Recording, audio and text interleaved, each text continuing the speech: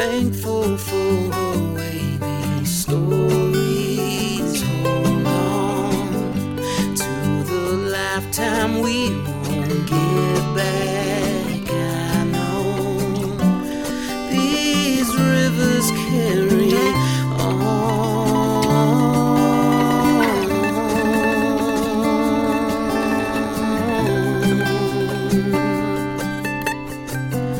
People tend to stick to you after time. Places tend to do the same as we do. This river carries on and on.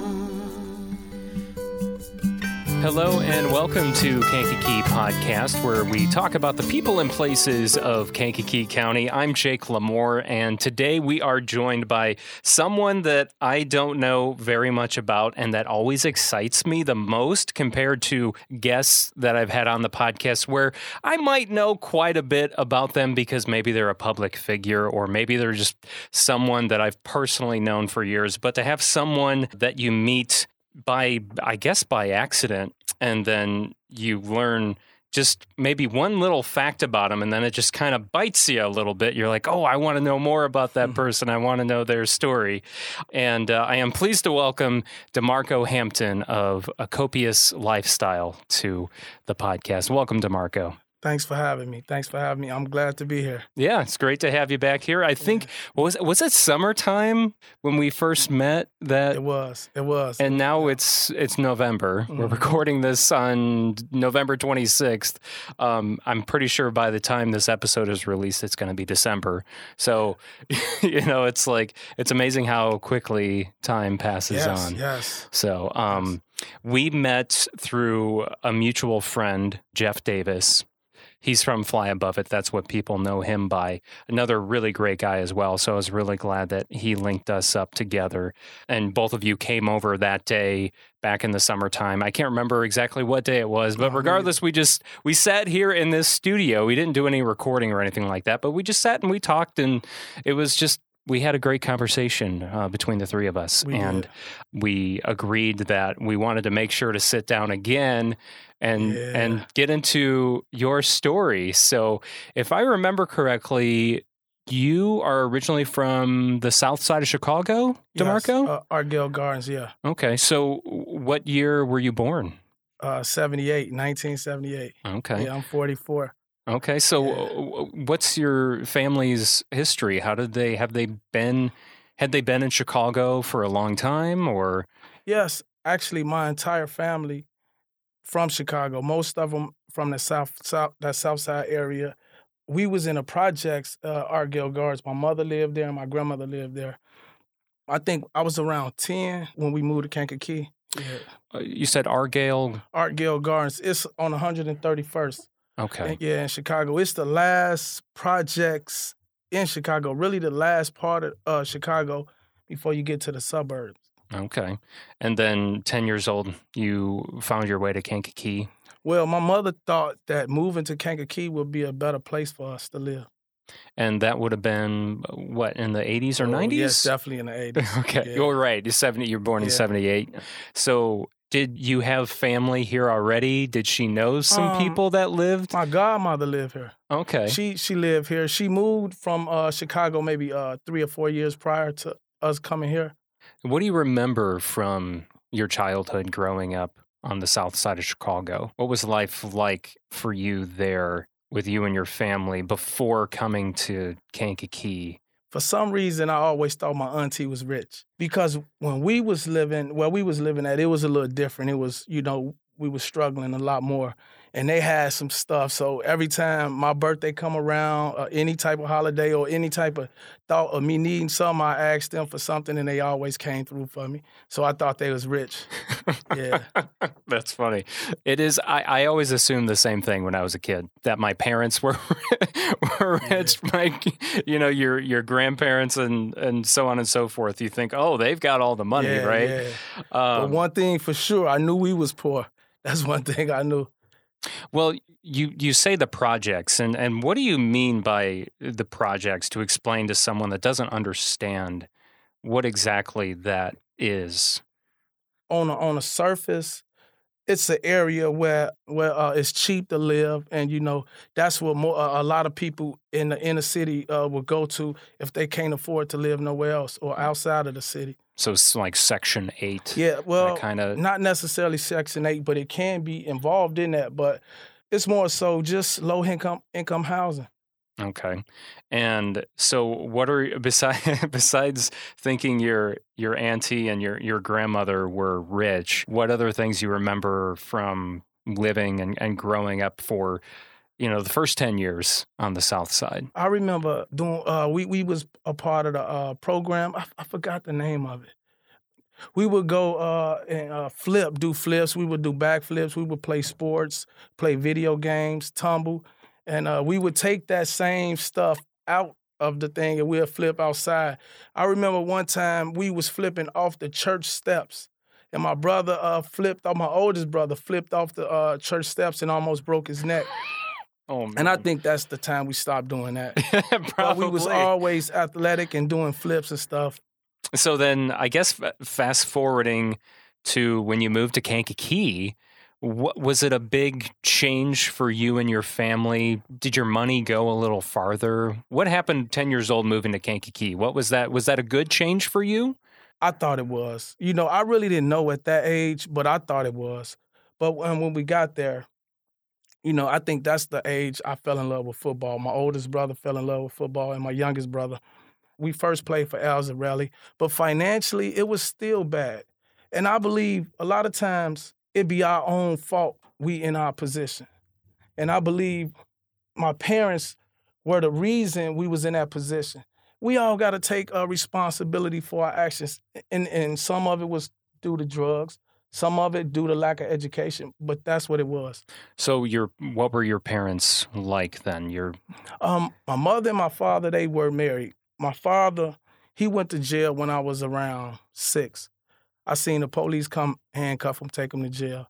And, what was he arrested for? I think a robbery. I'm not sure, but a robbery, I believe. So I'm assuming when you moved to Kankakee, was he still in prison? Yeah. He was still in prison. So it was just your mom raising you and how many siblings? Maybe a year after my father was in prison or in jail, my mother met another guy, But to talk about that, they all had the same characteristics. He was the same type of guy, so the condition that we was in, it remained the same. So what was your mother like? Oh, my mother, she was the sweetest woman ever. And it's sad because I got a lot of her characteristics. She would give anything to anybody. She would even give more than she had. She used to allow people to move in with her. They wouldn't have the half of the rent. She wouldn't even say nothing, even though she was in a little bad position herself. And, she always gave. She gave. So, and that probably played a part in it as well, because I see it in myself that giving too much or you don't put yourself first, then it can be, because I always give too much. And that's where I always was held back from really doing the things that I'm supposed to be doing. And I think she had that problem as well. Yeah, you can't cut yourself short. You can give, but you don't want to cross that line. It's so easy to cross that line and give everything that you have, even though you're cutting your slice of the pie that you're supposed to eat too in order to survive. So I definitely get where you're going with that. Before you go further, yeah. This is crazy. My mother, I know she was like that. It's like I inherited that. And to me, it seems like... Well, you watched it growing up, right? I mean... I watched it growing up and didn't like it. It was okay until the point it wasn't. But later on in my life, I started to realize I'm the same way and probably a little worse, And it's like, how can I break this habit? And I think something that you inherit is a little harder to change opposed to something that you'd have picked up along the way. So I just wanted to put that out there. Sure, yeah. So then your father, what was he like What are your memories of your father? Honestly, my fondest memory of my father, not fondest, my only memory of my father was he had a belt tied around his arm, shooting heroin in his arm. And I'm choking up because I really don't want to say it, but that's the only memory that I really have of him, with a belt tied around his arm, shooting a syringe needle in his veins. Yeah. And you would just walk into the room and he would be doing that? I remember one time, because I wanted M&Ms that was on the table, I walked in the room. I seen him and his friends, and I seen an M&M. So that's that memory. So did you ever see him again after he was hauled away? I saw him one time. I got an uncle named Edwin, his brother. He really was like my father for a long time. He would do the things. He actually made me understand what a father was like. I don't know, because my father was going through whatever he was going through. I didn't understand it then, but my uncle stepped up and helped out. So, do you remember when your dad was being hauled away? How did your mom explain that to you? Did she just say, "Daddy's going away for a little while"? Like how? I can't remember exactly what my mother was saying, but I remember she going to the door. She said, "I think it's the police." That's all I remember. I remember him running back in the room, and that's all I remember. And I know for a long time I didn't see him. I remember going to visit him in Cook County Jail. And as we talk about my story later, I'm going to reveal something that was the most craziest thing to remember, and the way I remembered it. That was the last time I seen him after that day. And when I saw him again, my uncle, the uncle that I mentioned, he brought him down here to Kankakee to see us. And I was so excited. And I think my uncle recorded it. It was like I was trying to talk to him, trying to get him to know who I am. And we was trying to do so much at one time. And then after that, I don't know how long after that, but I got a call was saying my father had OD'd. So not too long. When he came back, the last time you saw him and you were living in Kankakee, how old were you at that time? Were you a teenager by then? I think I was 12. Yeah. Oh, okay. Or 12. Not quite Close, a teenager. yeah. Okay. And then it wasn't long after that time when you were 12 that he had passed away. A year later, I believe. Gosh. I can only imagine. I can't imagine what that must feel like. So that's a lot going on, moving to Kankakee and those things happening. How do things go on from there when you move to Kankakee, 10 years old, 12 years old, 13 years old, your father dies? How does that impact you at that moment? How is that shaping you? Before that, what really shaped me? Poverty. Poverty and that as well. But my oldest brother, we both started playing football at the same time. I didn't really focus on football as much, but I was really good. He went on to be real good. Then my younger brother come behind him, and it was like he was the hybrid. He had my ability and my older brother ability, and he was just great. But we wanted to be, our dreams was being football players. We wanted to be football players, and we worked towards that. But I don't know if I was that materialistic or that conscious, but my condition bothered me, growing up. Living in poverty. Because your mom, she's a single mom, or maybe she has a new partner in her life by now, but she's still struggling, I would imagine, paying the bills, right? When you got a man in the house that's anchoring a woman, that's going to hold her down. So she got 3 kids, and you pulling her down is just going to bring all y'all further down. So that was that. So the new person she brought into her life was... They all had similar characteristics. I don't know if she consciously did that, but later on in my life, I realized that. They all had similar characteristics. Was her father like that? I don't think my grandfather was. My grandmother, she was so strong. Her household was intact. So I don't know where she picked it up from. Or a lot of times a lot of us, our men destroy our women. Well, what do you You know. remember, for example-wise? Do you remember any direct examples of when you were growing up with your men that your mother had in her life? My mother didn't have many men in her life. Only my father, when he passed away, when he went to jail, she had another boyfriend a year later, maybe. Could have been a little longer. Timing is a little off. So in my entire life, I only knew 3 men. You know, my father and my 2 other stepfathers. The men, they had the same characteristics, so you know that behavior gonna perpetuate. It ain't nobody's there helping each other, so it's not gonna get better if that's the condition. So you're starting to get into football as a teenager, right? As a teenager, I was in football early in '85. I wanted to be. We fell in love with football. We fell in love with the Bears. As I got into 13, well, when I was 11, I was bad. My condition played a role in my behavior and my situation at home. So My what was your brothers- behavior? My brothers, they stayed playing football, and they were really good at it. My behavior, I was stealing a lot.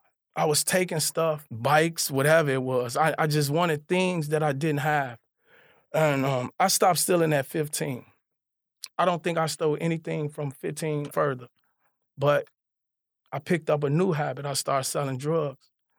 And that's why I say my condition played a major role on a lot of things I did, you know. How did the opportunity for selling drugs get presented to you? How did you get into that? I found some.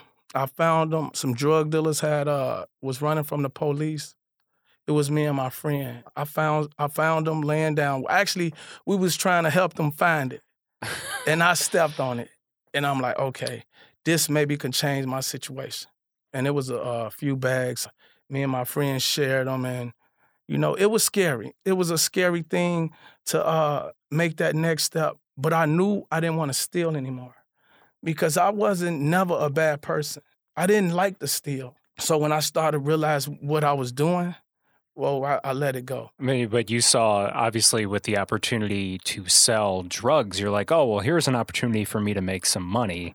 Versus when you're stealing things, you're not necessarily turning around to sell them, right? You're stealing things for yourself most of the time, right? Yeah, I was stealing packs of cartons of cigarettes, selling them. Me and my friends, we would steal whatever it was that would help us.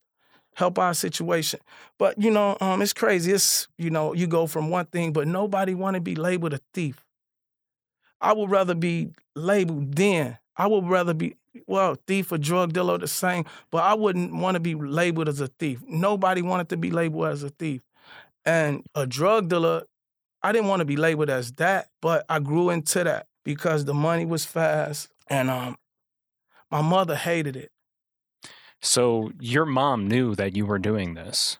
How did she find out? She come into the room one day. I had a plate. I think I was 15. I had a plate. It had maybe an 8-ball on it, probably less than that. And she seen the plate and a safety pin and the drugs. She thought I was using it. And I'm like, no, I'm not using it. I'm selling it. But my brother used to always say this. They used to say, always question my mother about our condition. Why is we got this? Why we don't have that? Why is this? Why is that? So I think she knew. And it was sad when I grew up and I realized, like, it's like she had to accept it because she couldn't do nothing about it. She didn't try to fight you on it. She did, but she understood that she couldn't do nothing about it because she can't financially support us.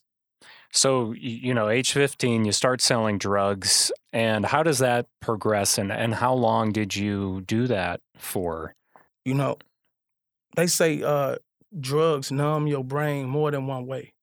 The way a drug addict was addicted to the drugs, I was addicted to them as well. The rush that you get from the transaction. And, you know, it wasn't a lot of the situations they have now where they're going to set you up, everybody telling and all that. It was a lot easier. It was like towards the end of the crack era. We gravitated towards that. And I was able to have things that I didn't have before. because I don't recall ever having a phone where we could talk to our girlfriends over the phone. Because this would have been what, the early 90s? Early 90s, from the Okay. 80s to 93 when I started selling drugs in 93. Okay. Before then, it was bad. It was, every house we lived in, the heat was off or the electricity was off. We got running stuff going to the neighbors, bringing water, all of that. So that's how it was. How can a kid really think or function properly when this is his condition? Especially an inquisitive child, a curious child, conscious child, an ambitious child. That was who I was. I just couldn't understand why I don't have what my friends have.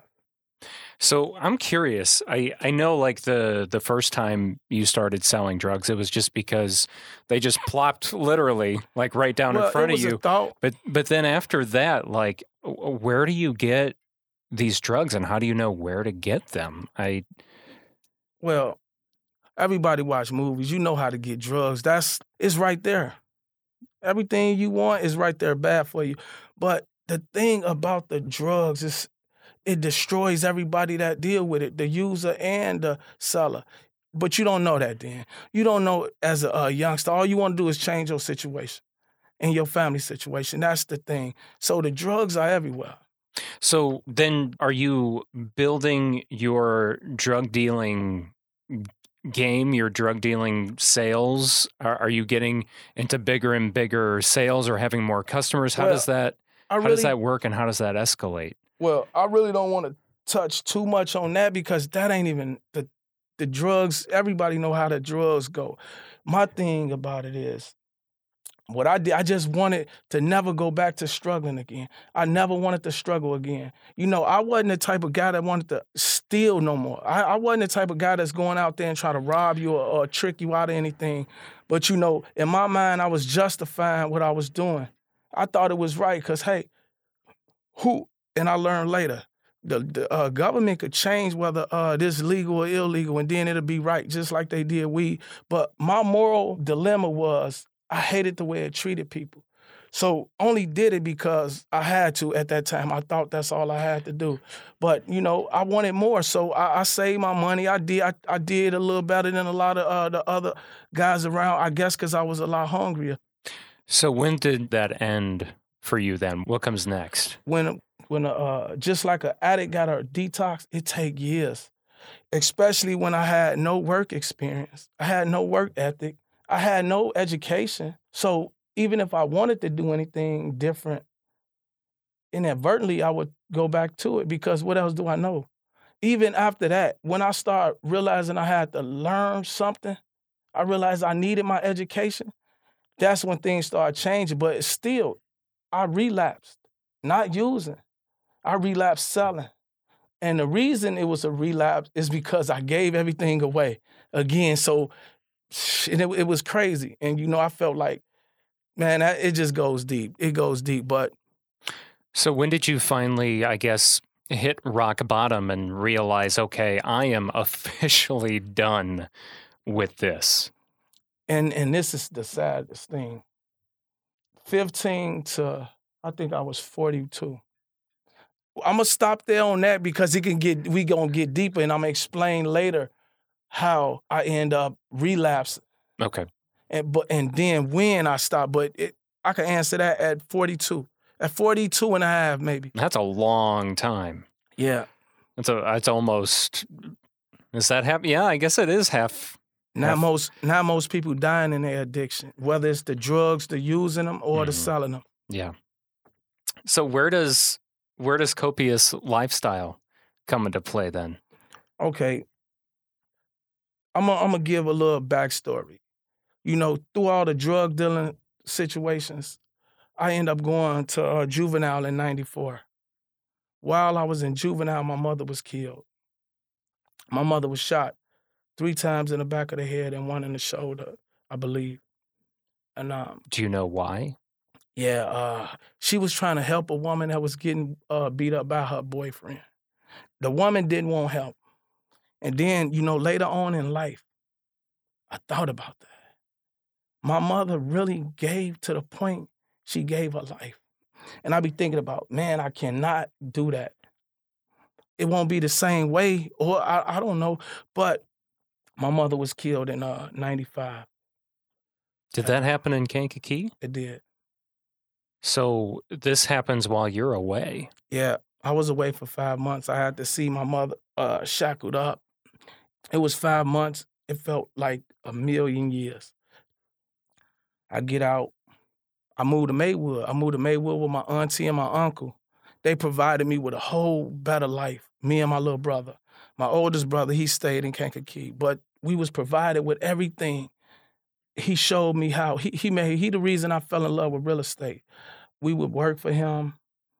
He would take us to, he took us to the Million Man March. We flew in a plane. We went to Washington, D.C. twice, I believe. Wow. We went to Texas. We was just doing stuff. So very generous. Yeah. Definitely different lifestyle than what you were used to. Yes, it was a totally different lifestyle, but we was causing my auntie and grandma so much pain because it was like, how can you take, I lived this way for maybe the first 17 years of my life. It's hard to change that overnight.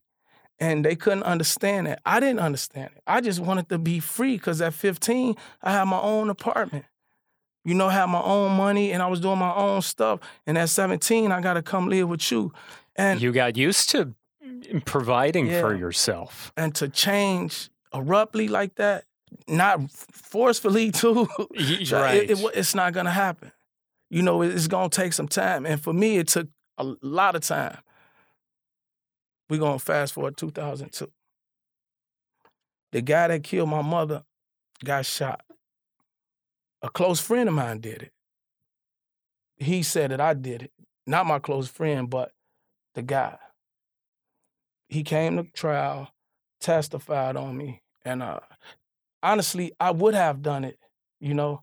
I was hurting, and this is why I was living, but I didn't do it. These people love my mother close to as much as I did, and my brothers. So, but anyway. So you were pinned for shooting him? Yeah. Okay. I did 17 years in prison for something I didn't do. And during that time in prison, all the things that I was telling you about starting to come to my mind. So that was when I started to figure out, who am I? I talk about that in my book as well.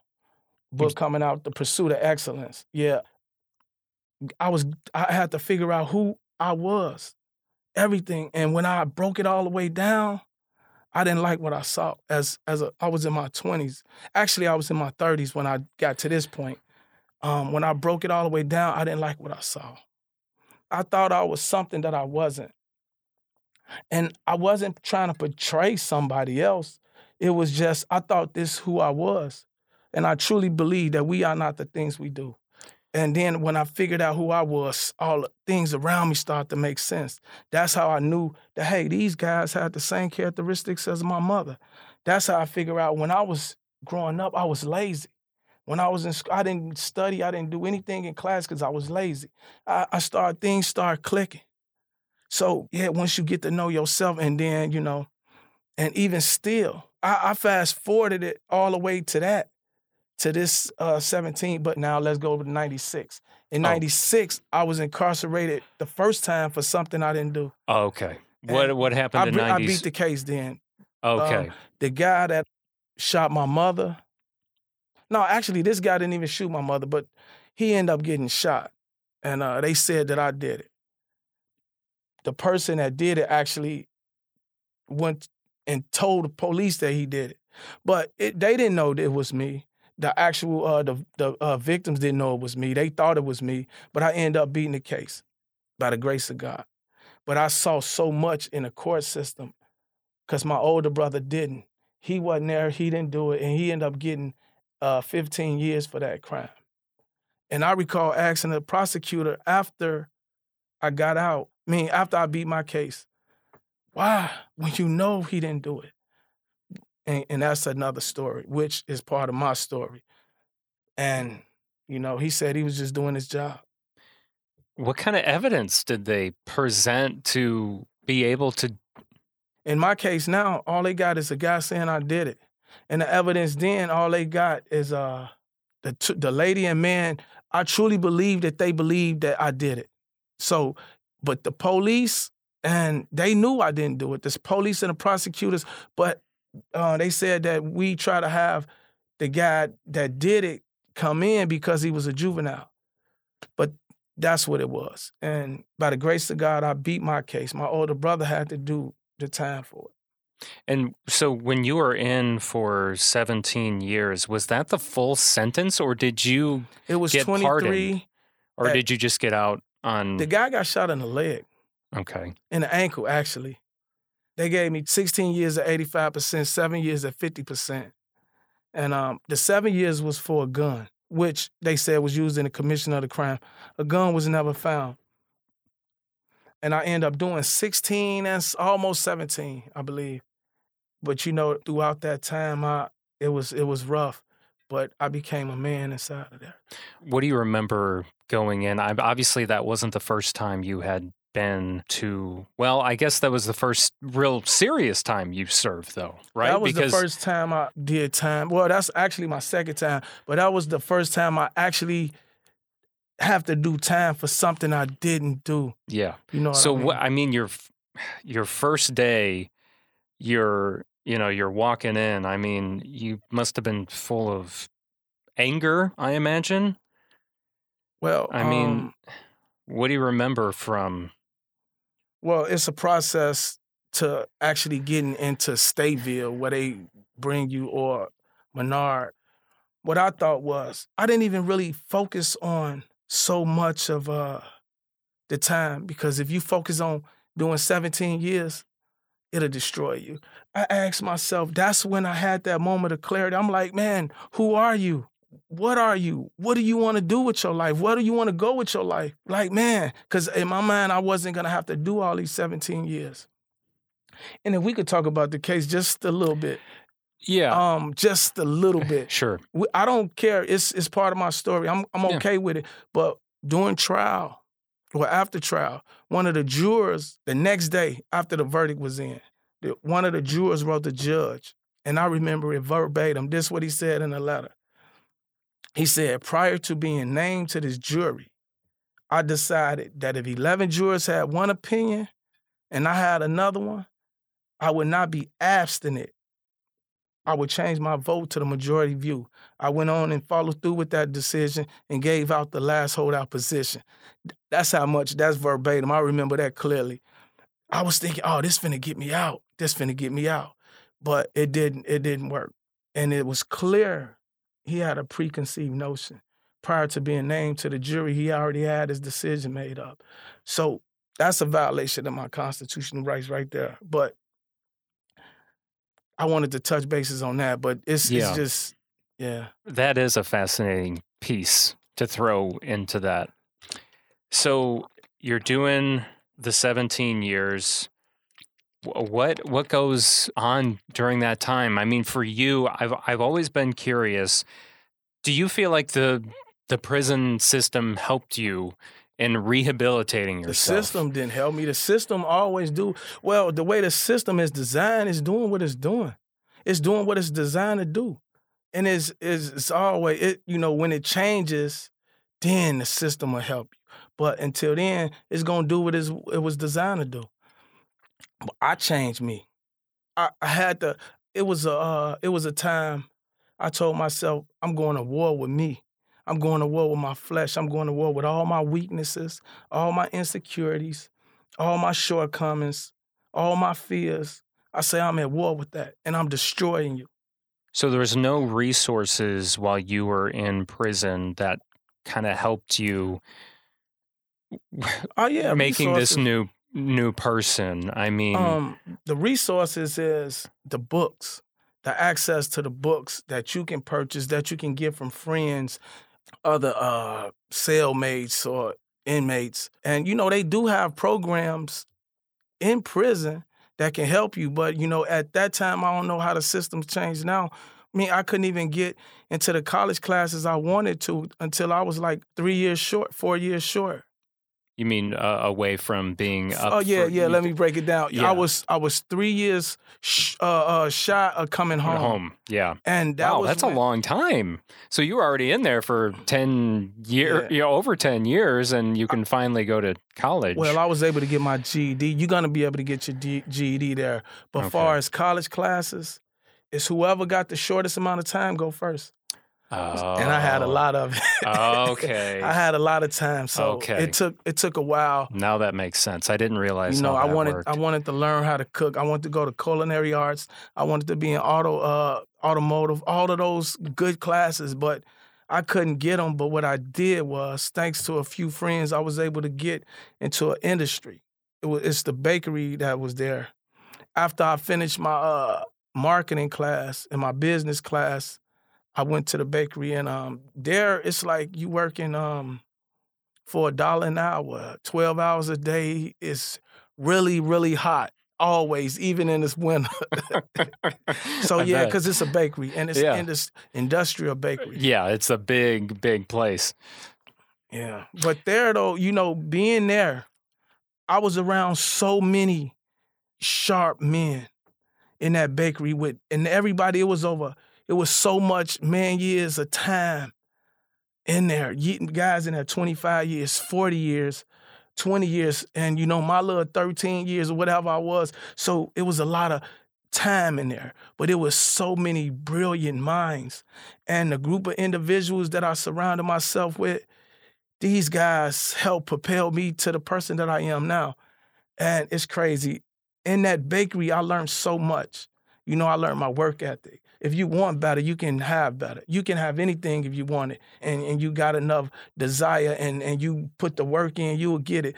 And what I ended up doing was I ended up buying my daughter her first car from prison. I opened stock. Everybody was doing it. Everybody in there, this is the culture there. And these men took this initiative upon themselves. Hey, look, when I come home, I'm gonna be better. Some guys had 20 years left. And some guys was in there for almost 20 years saving their money. So if you want better, you can have it. And right, and that's obviously Even with what a you did. limited amount of resources. Sure. And was that, you know, I know we're talking about the book you're working on now, The Pursuit of Excellence, Yes, which will be out soonish. In a couple right? months, yes. Couple months. But this is your 5th book. Yes. So did you write your first one when you were in prison? And what was your first book about? The first book I wrote was a product of my environment. I actually got it published while I was in prison. Okay. I gotta give big ups to Waylon Chambers. He believed in my vision, and you know, he made it happen for me. You know, that's like a brother to me. Yeah. So that book kind of focused on like your no, upbringing. it was a novel. It was an urban novel. It was Okay. It was very creative. It was really good. But you know, So what was the synopsis then of the book then? it talk about the inner city life and how your environment can create situations that you would normally be in if this is one your environment. And you know, it goes off into it's about the things I experienced, you know. It was a really well put together novel. And you know, I did a part 2 to that. I did a couple more novels, but I evolved. And even though all the novels had a meaning behind it, a powerful message behind it, I had to evolve from that. That's part of that, you know, that the addiction, that lifestyle. So I had to evolve from that.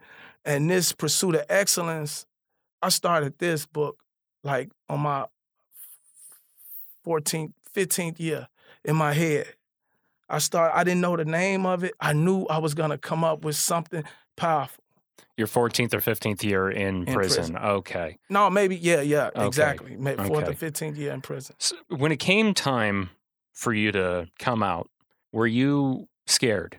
Were you scared to come out? Were you scared to come back into the world thinking that you would succumb to the old lifestyle? That is a very good question. Fear of, excited, ready. I had anybody that know me, they was like, you ready. If anybody gonna make it, you're gonna make it. But I did have doubts. I had doubts that I can reach my full potential. I had doubts because I didn't have many haters. most people wanted me to do good. And I was like, can I live up to that expectation? The expectation I put on myself is really even heavier than that. But can I live up to me? But yeah, coming home from prison, I had almost $10,000. I had $1,000 in General Electric. I had a bank account. I had bought my daughter stuff. I came out ready. I came out ready for the world. My body was together. My mind was together. And I thought I fixed a lot of my issues, my character flaws. Most of them I did. So getting out, so what was the year when you did get out? 2019. Okay. So 2019, you get out of prison, and where does life go from there? Remember, I said I was with I lived with my auntie Yes. and uncle when I was younger. Yes. My auntie allowed me to come parole to her house in Maywood. Okay. They embraced me with open arms. I had money, so I was okay. They didn't have to really give me anything. The issue with me was trying to get my license. And, I don't want to really talk about this part because I don't want to talk about her like that. I don't want to be negative to her, but I end up moving away with someone, quit my job and moved away. I put myself in a position where I lost everything that I had. And I was trying to build a brand then, and it wasn't working. You were trying to build Copious lifestyle then? I was trying to build Copious. I had all these Okay. plans, but I still had that addiction of giving everything away. I realized that money that I had, I gave most of it away and didn't spend hardly any on me. And, I did make a few bad Copious decisions and lost maybe $1,500 or $2,000. That was about it. When I put myself in that position, I end up going back to that lifestyle, that old addiction. For 2 months, I did it. I hated it. I recall crying Michelle, and she was right there by me, and I was saying, I hate it. I hate doing this because the addict was crying, asking for the drugs. I really didn't want to give it to her because I gave her stuff before. And while she waiting out there, I'm like, man, I don't want this. I was in tears. I ended up giving it to her. But see, that's what my mind was. I didn't want this. I had no plans on going back. But I ended up getting caught 2 months later. So you get caught, and then what happens? This was 2 months after you got out? No, 11 months. Oh, 11 months. So okay. the process of me moving. It was 2 months after you moved. Okay. No, not 2 months after I moved, but 2 months after I moved back to Kankakee. Oh, okay. Because I wasn't in Kankakee. And I really didn't want to come back to Kankakee, But I came back to Kankakee 2 months and put myself, and that was the hardest. That was the hardest thing ever to deal with. I was in tears. I was embarrassed, ashamed. I let my kids down. I let me down. And I'm like, man. So at that point, you're thinking, I got to find something else. So what did you find? What did you do? Man, I tightened up my boots. I figured it out. And that's when the rest of excellence and everything you do came about. Okay. So, everything that I experienced, it made me stronger. And I'm experiencing so much more now. And the beauty of it is, I've been blessed with so many great people around me. Jeff Davis helped me in so many ways. You got Dad Grant, you got Andrew Eggleston. My brother, my youngest brother helped me through the first beginning of everything. So, but yeah, Free the Guys, Day Brands, Apply Pressure, Fly Above It. These guys, we come together as brothers. And we motivate one another. And, that's why I'm able to sit right here today and talk to you about Copious lifestyle, the pursuit of excellence, Yeah, and I kind of want to learn more about Copious lifestyle. And I guess it aligns right with your book of pursuing excellence, right? I mean, it's a practice behavior, being excellent in everything you do. It's not perfect. It's just trying to be the best you possible. When you see things that's wrong with you, you try to work on them and fix them. You're not looking for blame. You just focusing on trying to be the best you possible. And if it's something that you practice every day, It becomes your lifestyle. And that's what it is, copious lifestyle. And with my brand, I try to have quality. Everything should be the best you can do or be. So yeah, that's what copious is. That's what it means. And I try to live that every day. We fall short, but you fix those little things. You say, okay, why I didn't do what I was supposed to do today? What's the reason? So you identify those things and you work on them. Yes, absolutely. And one little thing at a time. You can't do it all. And I know part of Copious Lifestyle too, and obviously just your lifestyle now kind of being reborn is helping the younger generation, helping the kids, right? How do you help mentor kids? Jeff Davis, he had brought me in, because this is what he was doing. He was coaching and, mentoring kids, doing a Man Up event, the dad program, those things. And this is what I've always done anyway. We haven't went into how I always would help people around the community, yeah. But this is who I've always been. So this is perfect for me. And, I got information that I could share and hopefully it could help somebody else. So what we do is when we see a child that need help or a young teenager that's going through things that we experience, we try to meet them where they are, understand them. No matter what you do or who you dealing with, the first thing you need is an understanding. So we try to understand the child or the teenager, and then and because we got a group of men with all different attributes, and we figure out who best to suit this individual. And we go from there. Yeah, because obviously your experience is a little different than Derek Grant's or Jeff Davis, or everyone's story is a little bit different. But the fact that all of you combined have gone through a lot of these similar things that kids, unfortunately, continue to go through, it's good that we have you in our community, because out of anyone, you would be the ones to be able to identify what these kids are actually going through, even though they haven't said one single word about it. You can just kind of tell because you yourself have been there and you can see those red flags popping up. You're like, this reminds me of when I was 8 and I remember this and this thing happening to me. And I can kind of see that happening with this kid right now. So, you talk about getting down on their level, but I mean, how do you do that? You find out what they like, what they experiences are. You find out what they dreams are, what they dislike. And then when we break that down, we figure out, okay, Jeff may be good with him, Andrew may be good with him, or I think Dre, Derek, whoever we think fit for him after we do our profile on this guy, But the end goal is to figure out ways to reach them, whether we have to take them out of their environment or communicate with their parents and try to, reach them that way. And we genuine. We not doing this for no money. I don't get paid for donating 100 shirts. I don't get, I want to see kids do better because we struggle. We struggle. A lot of us, a lot of people that I grew up with. And the main thing I want people to know, even grown-ups, once you get to know who you are, the whole world will open up to you. That don't mean you're disciplined enough to change, but you will identify those things that you're doing, and then you're accountable for them, or you're going to be held accountable, or you take accountability for them. If you want to do better, you accept accountability, and you work on all those little things. And my goal right now is to try to figure out how we can get kids to know who they are, even at their tender age.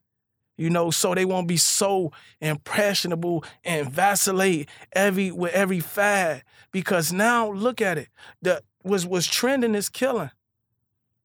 It didn't escalate to this. All those things that was moving up to this, now it's to the ultimate. I kill you, I'm revered. I could be the dirtiest, the brokest, the grimiest, but if I kill you, I'm kind of looking like a star. I could be a person that don't even like myself, but if I kill somebody, this is what the kids think is important. And I see them, though. I see the 18-year-olds. I saw them in prison. I saw the 18-year-olds and I saw the 60-year-olds. The only difference is the age, because one has lived in there since he was 18. Right. Yeah. You know, he was that vibrant dude with all the girls, with all the money. You know, with probably got a nice position in the organization. All of those things that you look at and think is something you should want to do. And that's him in the infirmary, 60 years old on dialysis. He done spent his last 30 years or so trying to figure out how to get out. And 18, he was trying to figure out how to get in. So when you see that, when you experience that, and you know that could be you, and you know that's your friends, some of your friends, you want that to change, because every day, honestly, every day I wake up, I'm grateful. I'm grateful for freedom. I'm grateful for family. And I'm grateful that nobody has died, you know, because I don't, you know, it's just, so our goal is to definitely do that.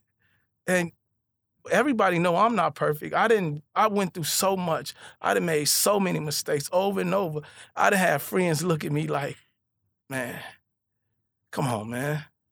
And I gotta accept it. And you know, and I do want to give another, this guy I respect highly because he was there through it all. 17 years he was there through my whole incarceration. He always pushed me, motivated me. Just like he the reason I surround myself with certain men now. Lincoln Lee, got it, man. He the reason I wrote a book. He actually taught me how to write books. He taught me how to write books. I had sent him I thought I knew what I was doing on my first book. I wrote some stuff out and sent it to him. He sent it back with because at this time, he had already had 5 books published. Oh, okay. So I'm looking at this stuff. I was so discouraged. But I knew myself at that time, so I knew how to fight through that. Now, I know another thing that I was curious is your view on women. Do you have a certain view on women? I know that you wanted to share. Yeah, definitely. Women. I watch women. I watched my mother. I watched my grandmother, my auntie. I watched so many mothers carry the load of the whole household. If she had to put the house itself on her back, she probably would try. And you know, I watched it and I thought about it. I'm like, these creatures are so powerful. And then I started measuring it up to the men that I've seen and been around, and then throughout history. And I'm start thinking like, whoa, why was women treated like slaves in a sense? They had a little more privileges. And I always thought about it. For years, I studied women. And then I realized, okay, when you deny somebody something or you try to hold them back from being something, you're afraid of what they can become. My beliefs. And I go back to women had to fight for voting, for rights to vote. The man said, hey, look, this is what you're supposed to do and be, and you stick to it. Don't try to argue with that. I know what's right for you. And women had to fight for the basic stuff that men had. Why? What makes you think you a superior being? So I started seeing that. And then I started seeing women get strong and be like, hey, look, I can do all of this. I can take care of all your needs. I can take care of the kids. I can take care of the house. I could work and I could do everything else. Just give me the opportunity. And you know, they fought to do that. And then I watched, it was an era during the crack era, how the woman, the black woman, had to be superwoman and carry the whole household. The husband was on drugs, or the boyfriend was on drugs, in jail, or not there. And she just carried the load. And I'm seeing this over and over. I'm like, this woman, I'm like, put a man in that position. Put the average man in that position. Put the average man, he's not gonna be able to take care of no 4-5 kids. Oh, no. For one, he can't have kids. His body, no. We can't have him. Yeah. We're not that strong, and that's why I think women are the most powerful beings on this earth. And I wanted them to know that, hey, I talked to my daughters, Denasia Hampton and Dalisa Hampton. You are princesses daughters of queens. Y'all can be whatever y'all want to be because y'all the most powerful being on this earth. That's what I truly believe. And that's based off everything I've seen. I mean, seeing your mother go through what she went through, I mean, is just, I'm sure that's a big part of where that comes from. That definitely. And, and then, watching my auntie as well. This woman was so strong. She, her 3 kids, great, all of them. I seen her through the same environment. She made it happen. She struggled through the same projects we came from, and she made sure that they didn't go through that. So you see strong women like that. You rally behind women, and then they carrying their kids. And then you got kids that want to get off into the streets, and they still carrying them. They give so much to the point that they can't do nothing for them. They still trying to fight for equal pay. Yes. Come on, it's 2000 and almost 2023. Y'all can't identify these women as what they are. But yeah, that's basically what I wanted to touch on with women. Yeah, I'm sure you think about your mom every day and all the things she did for you. She was up against the world. DeMarco, you should be so proud of yourself that you have come out on the other side and have done better than your father and righted the wrongs for yourself.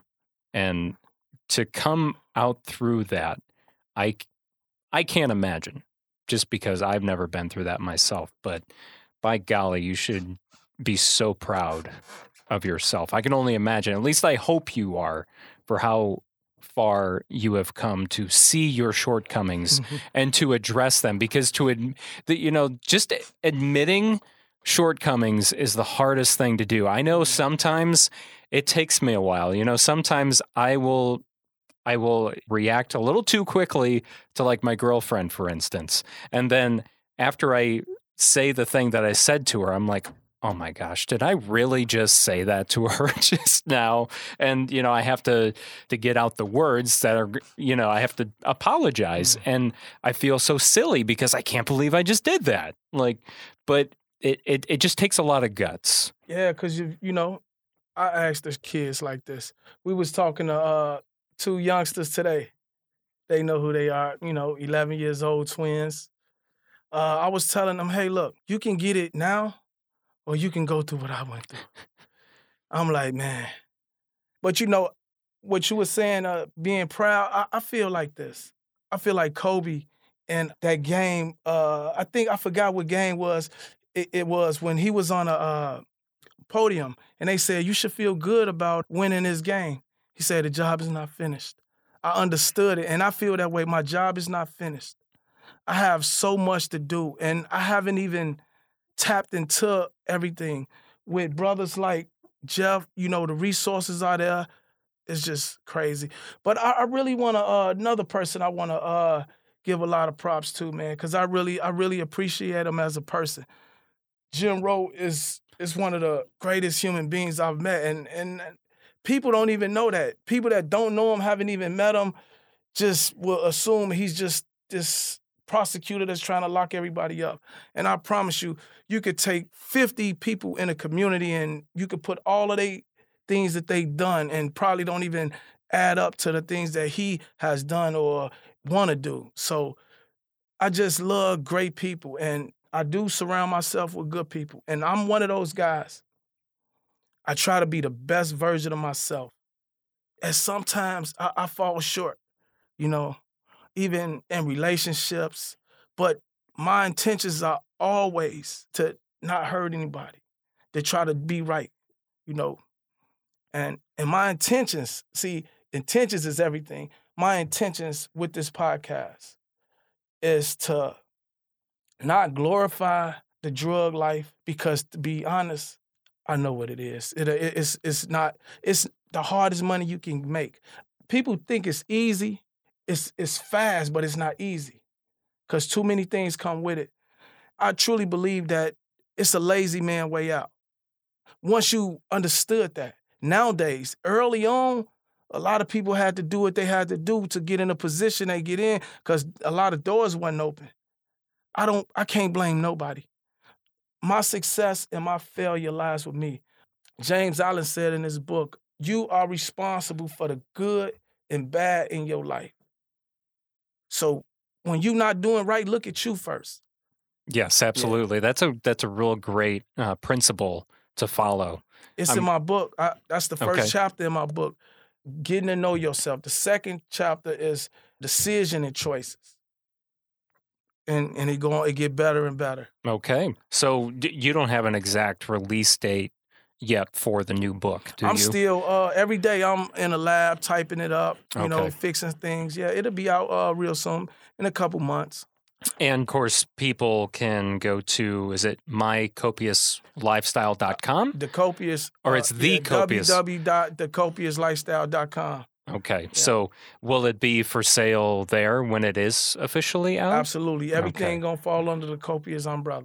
Okay, wonderful. And I know you're on social media too, right? Yeah. Okay. So people can follow. People can, you know, they can follow me. They can, Facebook page, you know, my name, DeMarco Hampton.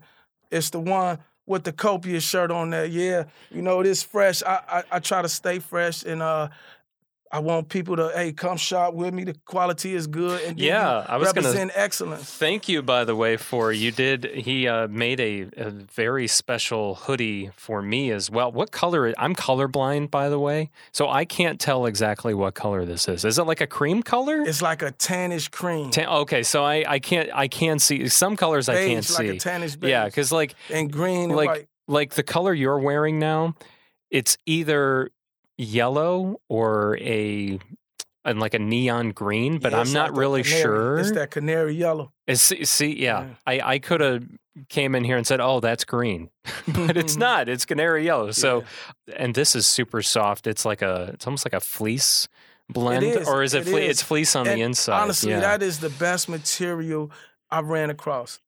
Well, thank you so much I'm going to wear this hoodie very proudly, especially now that I know the whole story behind it. So thank you for dropping that off. And anyone can support Copious Lifestyle, and they can order directly through the copiousLifestyle.com. And it's Copious with a K, by the way, just to throw that out there. And I will have, if you look in the description of this episode, I will have the direct link to the website that you can click on, that people can check it out. What I want people to understand, when you putting on Copious sweatsuit or a hoodie or a hat, you not representing me. You represent you. You represent the lifestyle that you're striving for. That's what it's about. You want to pursue excellence every day. You want to try to get better every day. And another thing, I took things from a lot of different people, but I'm going to use 3 major people. Kobe Bryant. We born the same day and we the same age. So no way. Wow, that's cool. Kobe Bryant, Mayweather. I'm going to just use those 2. Mayweather, his ability to adjust and adapt to anything is what propelled him to the guy that he is. And Kobe, his discipline and his attention to detail and his desire to never let no one outwork him, those things I'm trying to incorporate into my life. And I know if I get that, nothing will be able to stop me. And that's part of how Copious was created too, putting those guys into that thought. I look at certain people and I look for attributes that set them apart. And with him, to me, his ability to adjust and adapt. If you can adjust and adapt to anything, greatness is your destination. And with Kobe, and if you put that ability with that and a lot more other, man. So that's what I'm trying to incorporate and adopt as my own. Okay. I love that. Yeah. Anything else that you want to get out there? I know we got events coming up soon. Early next year. We'll talk about those further through the social media sites. Sure. But follow the Copious Lifestyle on social media. You can stay up to date on those things. Mm-hmm. Actually, one thing I'm curious about: how did you and Jeff Davis meet? That's what I want to know. Perry Lee. Really? Perry Lee and I met when I moved to Kankakee in 2nd grade. We had a fight. Perry Lee he had the whole class in awe. So, I met him through Perry Lee. We fought, and after that, me and Perry Lee became best friends. Me and a few of my friends, we would come out to West Harbor where they live. And, Perry he influenced, really, to me, the whole harbor. He was the inside to the outside. You know what I mean? So we would come around there. We would walk miles to visit him. And that's his little brother. Yeah. And that's his little brother. And I would spend the night at their house. Him and Diane, his sister's another I watched that woman. That woman is powerful. You probably need to interview her. She's tough. Okay. Yeah, so, I stayed with them, Their mother let me stay with them. Maddie, we love Maddie, Mama Maddie. Yeah, so that's how I met him, and I reconnected with him when Andrew Eggleston was doing a co-drive, on social media. And then from then, it's been like I'm with my little brother all the time. Okay, that's awesome. Another question for you. What are some things that people can do to help the youth in our area, the kids in our area? What are some things that we can do? Right now, the kids are being indoctrinated with the music. We always have. I didn't believe it then, but I understand it now. But we're being indoctrinated by the music. I think if we can change the trend, I think, and especially the people that have a voice, the rappers, the ones that they listen to and try to emulate, they are the ones, they have a lot of power.